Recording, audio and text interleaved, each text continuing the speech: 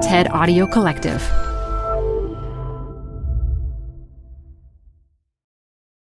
Hi, I'm Debbie Millman. Canva is great for designing visual content for work, no matter what industry or department you work in. Nail your next presentation with Canva Presentations. Start with a professionally designed template and use it as a springboard for your design. It's a serious time saver. Time to present but can't be there in person? Enter Canva Talking Presentations. Record yourself presenting and add your talking head to your slides so your audience can watch your perfected presentation anywhere, anytime. Start designing today at canva.com. Designed for work. This episode is brought to you by Progressive.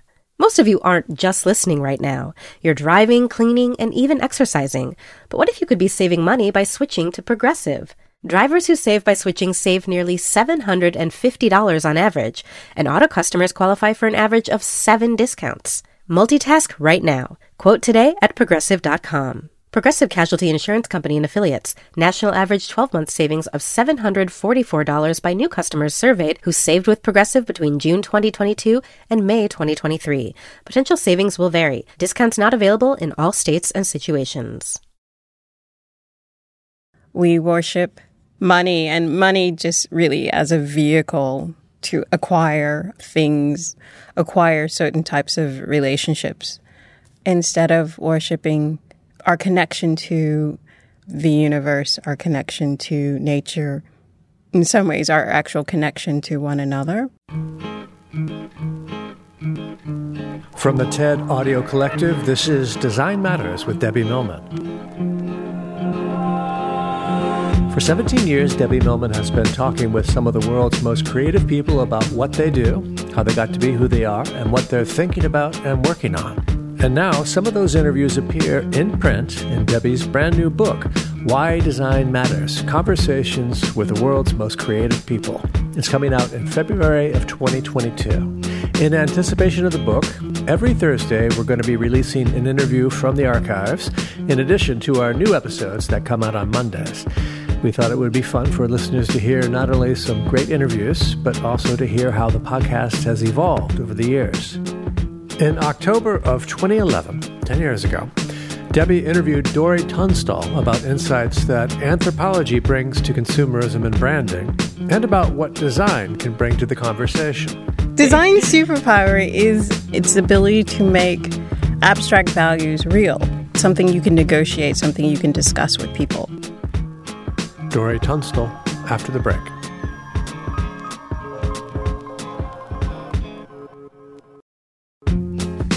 One of the main signatures of our species is that we make stuff. A lot of stuff. Everything from buildings and spaceships and highways to chairs and toothbrushes and websites. Every bit of it has been designed, maybe well-designed, maybe indifferently designed, but someone somewhere put some thought into just about everything we touch, taste, see, and hear. What does all of this say about us and our values? This is the province of design anthropology, which looks at all of our stuff and the design process. Dori Tunstall is an associate professor of design anthropology at the Swinburne University of Technology in Melbourne, Australia, and she joins me today at the School of Visual Arts in New York City. Welcome to Design Matters, Dori. Thank you. I'm Great so to glad have to be you here. Yes. So design anthropology is the focus of your study and teaching. So I felt that the natural first question should be, what is design anthropology? Well, I think you gave a really good summary of what it is that if everything in the human world is made, then trying to understand what the making of things means, the way in which, stuff from branding now to the use of red ochre on our bodies in the past helps us identify who we are. Are we married? Are we not married? Are we sacred? Are we not sacred? Are we at a higher social status or lower social status? All the ways in which we literally mark our world is something that other species have not done to the same extent. And so that places us in a very unusual situation in terms of the impact that we've had. But it also provides us with a lot of opportunities because we understand the power and influence that we have had. And with the right types of thinking and the right types of values, we actually can redirect them. I understand that when you were younger, before you found your way to design anthropology, you wanted to become a medical doctor. You wanted to become a neurosurgeon, but that you felt that you would be a great neurosurgeon, but you wouldn't be a very good human being. So why? Why is that? Well, I think trying to understand the varieties of the ways in which we can be human is really important. And you learn, that being human is maybe very different if you're a Japanese woman at the turn of the century than you are a, modern American woman living in New York City. And so understanding the differences between that is actually something helpful in terms of becoming a better human, because a lot of our behaviors that are inhumane are about not really understanding other people's perspective on things and understanding the diversity of the ways in which people can be in the world. So do you feel that if you were a good neurosurgeon, you would have missed out on the ability to be empathic? Well, I think training a neurosurgeon, at least in the way I imagine it, you focus on the sort of very narrow synapses between the brain. And so that sort of microscopic focus, there's a certain technical brilliance that you bring to that, but you lose the big picture. And at the particular time, I was much more interested in being able to see the big picture of things, because both of that interest in neurosurgery and the interest in anthropology is really, I was trying to understand how do people think? How do people act in the world? Neurosurgery is one way to describe that, but I found I was much more compelled by the explanation for that came out of anthropology. So would you say that empathy is a basic human trait, or is that something, because designers talk a lot about needing to have very highly refined modes of empathy in their practices. Do you think that that's something that's learned, or do you think that that's a basic human trait that's ingrained in us? Well, there's a lot of studies that are coming out now in sort of evolutionary anthropology, which, like before, there was a lot of writing, about survival of the fittest, and it's all about competition. And there's been a huge shift in probably the last 5 or 10 years where they're actually looking at cooperation and empathy. And so now there's a strong narrative that empathy is hardwired in such a way because it allows us to relate to one another, and that the survival of the species has to do as much with cooperation among each other as well as competition over resources. And in fact, you can't actually compete for resources unless a group of people are cooperating. Interesting. So you have to cooperate to be competitive. And so there's a shift in that narrative, which I think reflects a general shift in values where we're saying, well, perhaps we need to be valuing empathy more. Perhaps we need to be valuing cooperation more because we've exhausted ourselves on this competition. So it's definitely, in my belief, hardwired, but I also believe that competition it's kind of to what extent are we living those values? And we're in a shift now where we're trying to live the values of empathy. And I think this is reflected in design as well, where I think the myth of the individual design genius is a myth of competition where your genius is based on your competing with other designers and everyone else being inferior to your creativity and your ability to design the most brilliant solution to the problem. And now I think there's, again, this shift where there's a lot of cooperation that's necessary to create a successful design. And even if you are a brilliant thinker, you actually have to work with a lot of people to make that vision, that concept, that ideal real and present and manifest in the world. And so now there's just a greater recognition of all the other people who have to play in that to actually make something successful. So you mentioned a word that I want to come back to now, and you use the word most. And the designer, the famous designer being the person that can create the most impactful design or have the most success. What is it about our humanity that motivates us to wanting to have the most of anything? What comes with having the most comes recognition. Like, it's when you watch some special about like, why did you become a rock star? And if it's a male, it's normally, for the girls, for the fame, for the car, for the money, for all of these things. And that hasn't changed. Like, why do you become the big chief of the village? Well, because you get all the best girls and the best food and all these sort of things. And that hasn't changed necessarily. Does it always come back to sex, Story? Does it always come back to sex? Sex is really important story for any species. It comes back to companionship or feeling like you're leaving something behind. And sex, even if it doesn't necessarily lead to procreation, the way in which it's talked about at the level of species, again, it's our way of continuing to go forward. Right, that we continue our legacy. And our legacy is really just our ability to have impact in the future. And that is really, an important thing to do. So again, talking about the most, I think that design helps to create symbols that people then can use to telegraph where they stand with the mostness. What is my level of mostness? You mentioned being recognized, and I'm wondering how we've evolved to be using brands now to allow us to be recognized in certain ways. And if you can talk a little bit about that from an anthropological point of view. There's this wonderful book called Thinking with Things by Esther Pastory, and she talks about kind of at different levels of social organization. So like at the level of hundreds of people, the band, or thousands of people, the village, millions of people, which is sort of the city-state. And she talks about this thing where we move from just the village to kind of like the village with the head chief.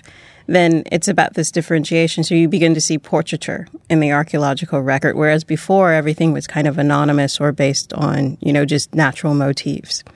And you begin to see bling. And so this is where you start finding like, the coat made of feathers or lots of gold. And when I talk about this, I talk about that. Think about what branding is. Branding is like visual bling in the extent to which you have the village of Coca-Cola versus the village of Pepsi. And they are trying to have you determine which is the best village chief who's going to lead you to greater prosperity, wealth, whatever, make your life feel good, all these sort of things that they're promising. And so, again, that goes back very, very deep. It's just that branding is the contemporary name that we have for that particular phenomena where we're trying to figure out who do we want to follow in terms of them delivering on things that make us feel good or feel safe or feel more secure in our future. And right now, instead of it being an individual person, that now it becomes sort of a corporation. And then it's about those ties that you have with the corporation and the corporation's ability to make you see that they can deliver what it is that you need. Do you think that humans' rituals of consumption are still as satisfactory to us as they once were? No. That one's easy to answer. That was easy to answer. Okay, why not? Why not? Before, things were always a way to mediate relationships, and those relationships felt immediate. So if you were an artisan and you made a pot for me, and you knew it was a pot that was going to hold water, so you made it in a particular way, and you knew that I wasn't particularly that strong, so you set up the balance in this particular way so that it would be easy for me to carry it, to do what I had to do. That pot was about the relationship that I had with you, the artisan who created it for me. And now there's so many layers in between that relationship that the things that you buy no longer feel that connected. So you don't know necessarily the designer who makes something for you. You may know their name, but it's, you don't know them personally. You're not necessarily connected to the companies that are making things for you. So there's a way in which, because of all this disconnection, that the joy of buying something is really now about the joy of just consuming it.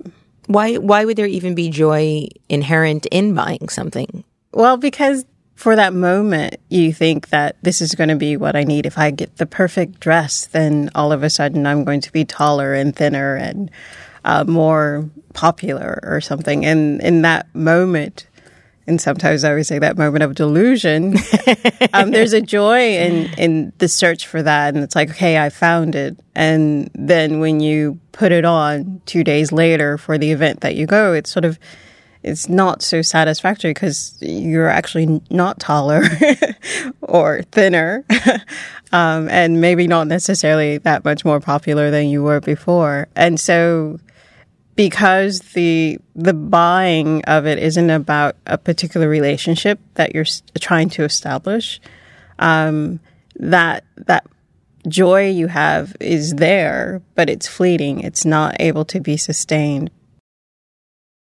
Hi, I'm Debbie Millman. Canva is great for designing visual content for work, no matter what industry or department you work in. Nail your next presentation with Canva Presentations. Start with a professionally designed template and use it as a springboard for your design. It's a serious time saver. Time to present but can't be there in person? Enter Canva Talking Presentations. Record yourself presenting and add your talking head to your slides so your audience can watch your perfected presentation anywhere, anytime. Start designing today at canva.com. Designed for work. Hey y'all, it's Elise. I have another podcast to tell you about. It's called In the Making. It's an original podcast brought to you by Adobe Express. It's the all-in-one content creation app included in your Creative Cloud membership.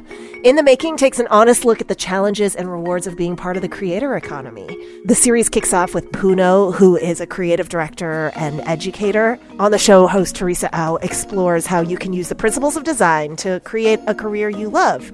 Puno did it. Puno is a web designer and content creator and the founder of an online education platform called I Love Creatives. And on the show, Puno shares her journey from working on the Call of Duty video game to building both a design studio and a trade school for digital design. Puno has practical advice for taking a thoughtful and iterative approach to career building. Most importantly, this show is actionable.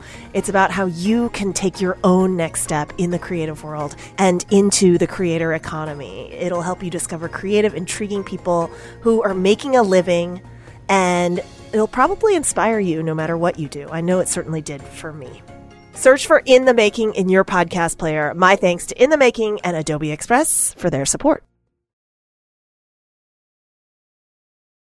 I recently interviewed Tom Peters, and he talked about how quickly we metabolize these acquisitions, that we think that they're going to give us things, and then we very quickly realize that they don't. And somehow we construct a reality where we think if we buy something else, that will then create that sense of whatever it is we're searching for. And from an anthropological point of view, I'm wondering where we ever got the notion that any of these things would actually do this. Is it advertisers that have told us that? Is it something more deeper in our chemical DNA? I mean, what is it? Where did that begin? Where if I buy that pair of jeans, I am going to be cool. I mean, it goes back to that sense of differentiation. You know, it's like when the chief puts on the feathered coat and says, you know, I'm going to go out there and because I have my feathered coat, I'm going to be able to vanquish my enemies, and comes back not alive. And the coat's still there. You know? The coat's still there.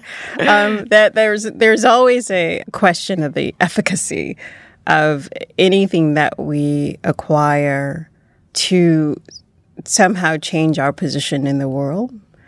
a lot of the things we do around ritual is to sort of connect it to so many different things to make it work better, right? It's not just about the feather coat, but it's the feather coat and the chants that go with it and the dances that go with it and the meditation that goes with it that allows me to connect directly to the gods, and the gods then favoring me. All those things try to wrap it up, and a lot more than just the cloak. So in the same way that now we buy the coat and, you know, maybe it's to protect us for the rain. But again, we haven't wrapped those other rituals around it. Or we have if we want a Burberry coat to protect us from the rain. Right.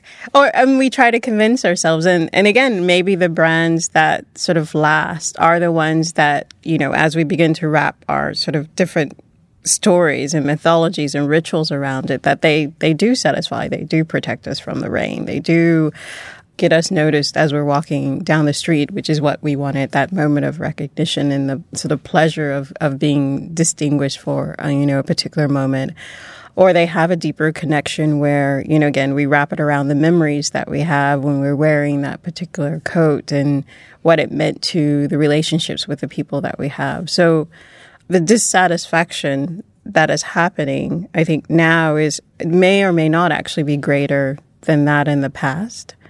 What is different, though, is that the types of ritual and the different levels, let's say not just at the functional level, but at the spiritual level and the symbolic level, and the number of layers that we wrapped things around and through was much deeper in the past than it is today. And thus, because we don't have the number of those layers, that our dissatisfaction is greater. The depth at which these things have meaning for us is less. And thus, it becomes more disposable, or we go seeking for the new thing because it's not satisfactory. It's one of those things. I just turned my partner onto very rich, like 75% cocoa chocolate as a way to deal with what he perceived to be his addiction to chocolate. Okay. There are properties in chocolate that stimulate all of our pleasure senses and whatever. And, because you're buying this cheaper bar, you're actually getting less of it, per square that you eat. But if you buy one piece of very rich dark chocolate, you'll actually get all of what you need from that particular chemical in that smaller piece. And so, spend a little more to get the rich chocolate so that you actually are meeting your needs without having to consume as much. And it's the same sort of thing, I think, with if you buy something that you need, it doesn't mean like you have to go out and buy the most expensive chair, but it has the qualities that you want, the qualities that you need at the right level at which you need them. Then you only need that particular thing. Then you don't have to go out every week and buy something new. To remetabolize. Yeah. Well, it's interesting with chocolate, there is an actual chemical contained in the actual object, so to speak, that can chemically transform us. But when it comes to chairs or coats, it seems like we're imbuing that object with a certain power. It's an abstract concept we're placing into a concrete object. That seems to be a fairly evolved way of thinking or behavior as a species for us to be doing. Why do you think we do that? What I try to encourage with my students is to understand deep values. And deep values for me is about the, 85% rich chocolate. If you actually understand what those things are and actually can build them into your design, because again, the skill of the designer is actually to be able to figure out that this color blue actually has this range of meanings that if we can sort of put it in the right context will actually make this feeling manifest, right? That this particular material, which is, soft and smooth, will have this particular type of response. Those decisions make real for people what those values are. And the values just mean things that matter to people, things that have meaning for people. Like I always define culture as things that have so great meaning for people that they want to pass it on to, 3 generations down, right? If we can build those values and make them real through design, then I think you will find higher levels of satisfaction. And right now, or at least let's say what happened at the turn of the century where we have mass consumerism, is that we, in many ways, cheapen the values. In what way? Well, because what people talk about, right, at that moment of consumerism is that, before you had flour and you would go buy flour, and that undifferentiatedness of flour met a particular need that you have to provide food and subsistence or whatever. When we had to begin to differentiate between, this brand of flour and this brand of flour and this brand of flour, we began to build on other things that was beyond that need to be sustained. And some of those things, those values that we built upon, sort of rang more hollow. And that if you chose a brand that may have rang hollow, then all of a sudden the values that you're literally buying into then became more sort of cheapened. So do you think that this ability to create specific objects or symbols or products connected with certain values is in some way reflective or connected to our ability or our need or our tendency to worship? Well, that's where it comes from. The separation of the, sacred and profane in the history of the human species is actually quite recent. In what? Really? Well, if you think about if the main period of that time is the Renaissance, we're, as a species, we go back about 35,000 years or so. So within that, it's only been fairly recent that everything that we do has not been about worship. But I think a lot of the things that we're doing now is not necessarily not about worship itself. We're just worshiping something different. Mm-hmm. Whereas before we used to, worship in a way that we did not differentiate between the human world and the natural world.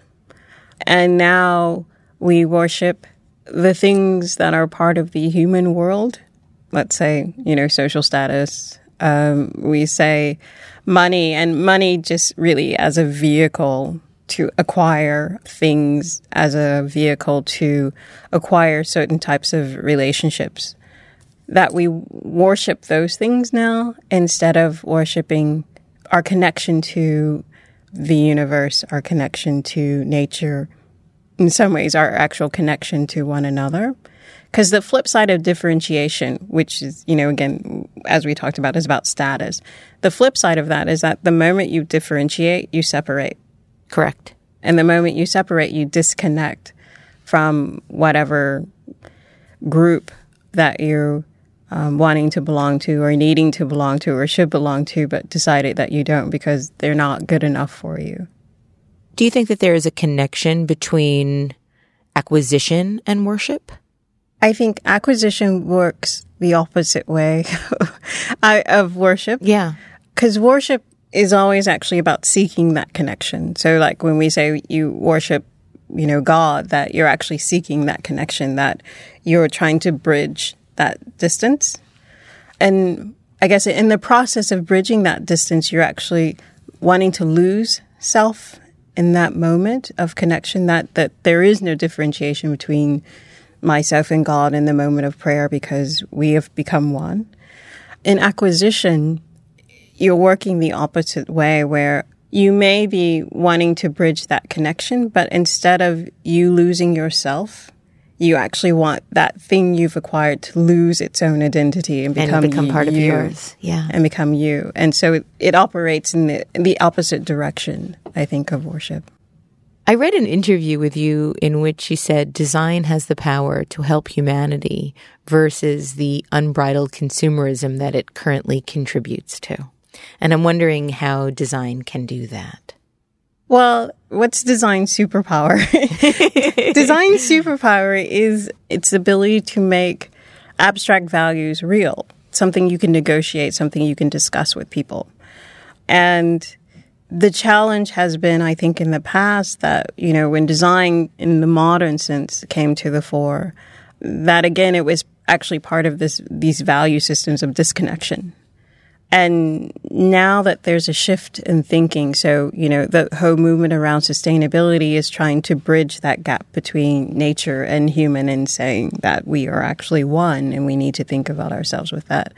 The move towards design for social impact is actually trying to bridge the distance between social status, right? To sort of say, well, actually, we all need to be connected in all of this, that the actions that I make have impact on other people. So I need to change my actions, change my values, so that I'm actually connecting with people in a respectful way and not disconnected and ignoring the impact that what I'm doing in the United States has for someone in Africa and vice versa. So all of these movements are speaking about, again, a shift in value systems. And because design has this unique superpower, they are the best positioned to be able to make that changed value systems real to people again.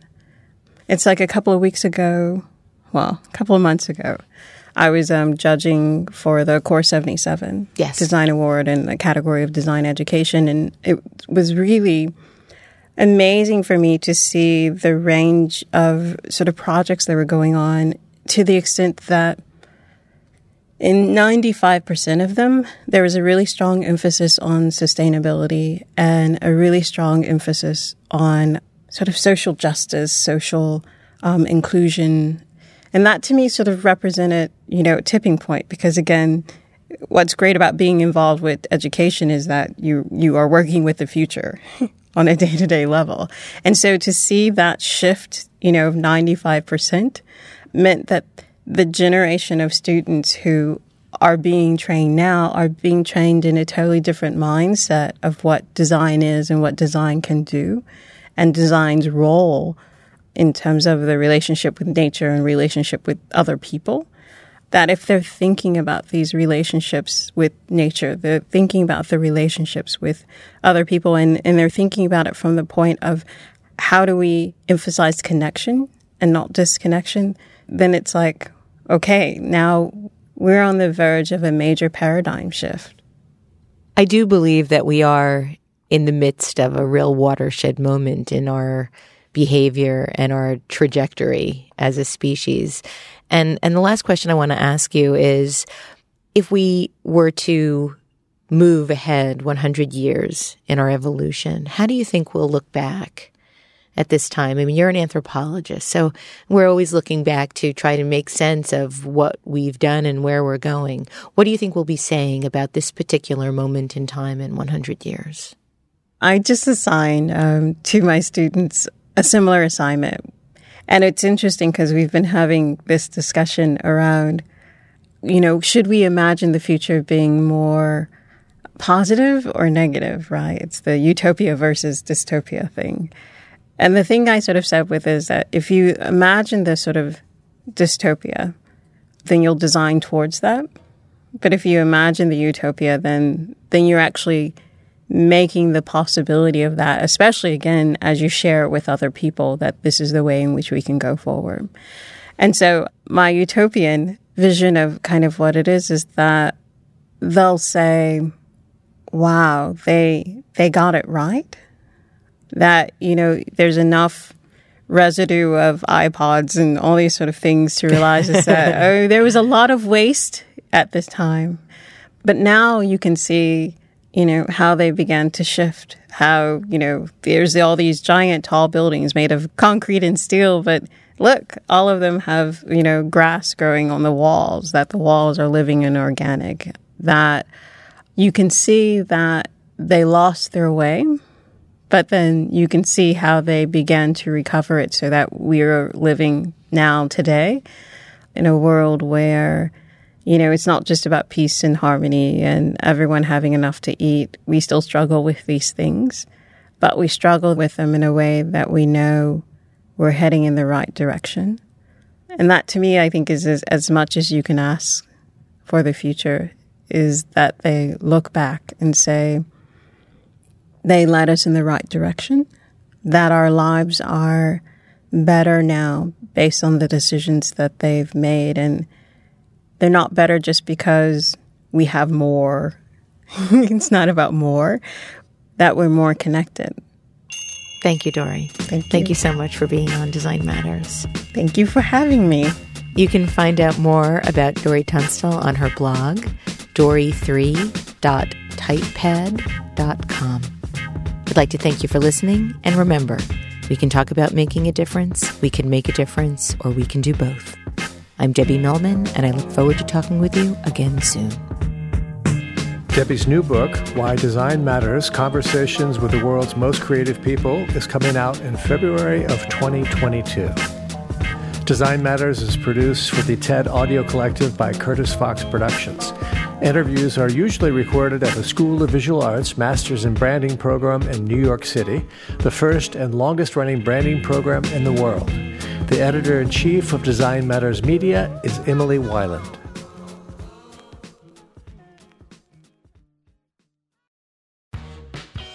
You're growing a business, and you can't afford to slow down. If anything, you could probably use a few more hours in the day. That's why the most successful growing businesses are working together in Slack. Slack is where work happens, with all your people, data, and information in one AI-powered place. Start a call instantly in huddles and ditch cumbersome calendar invites. Or build an automation with Workflow Builder to take routine tasks off your plate, no coding required. Grow your business in Slack. Visit slack.com to get started.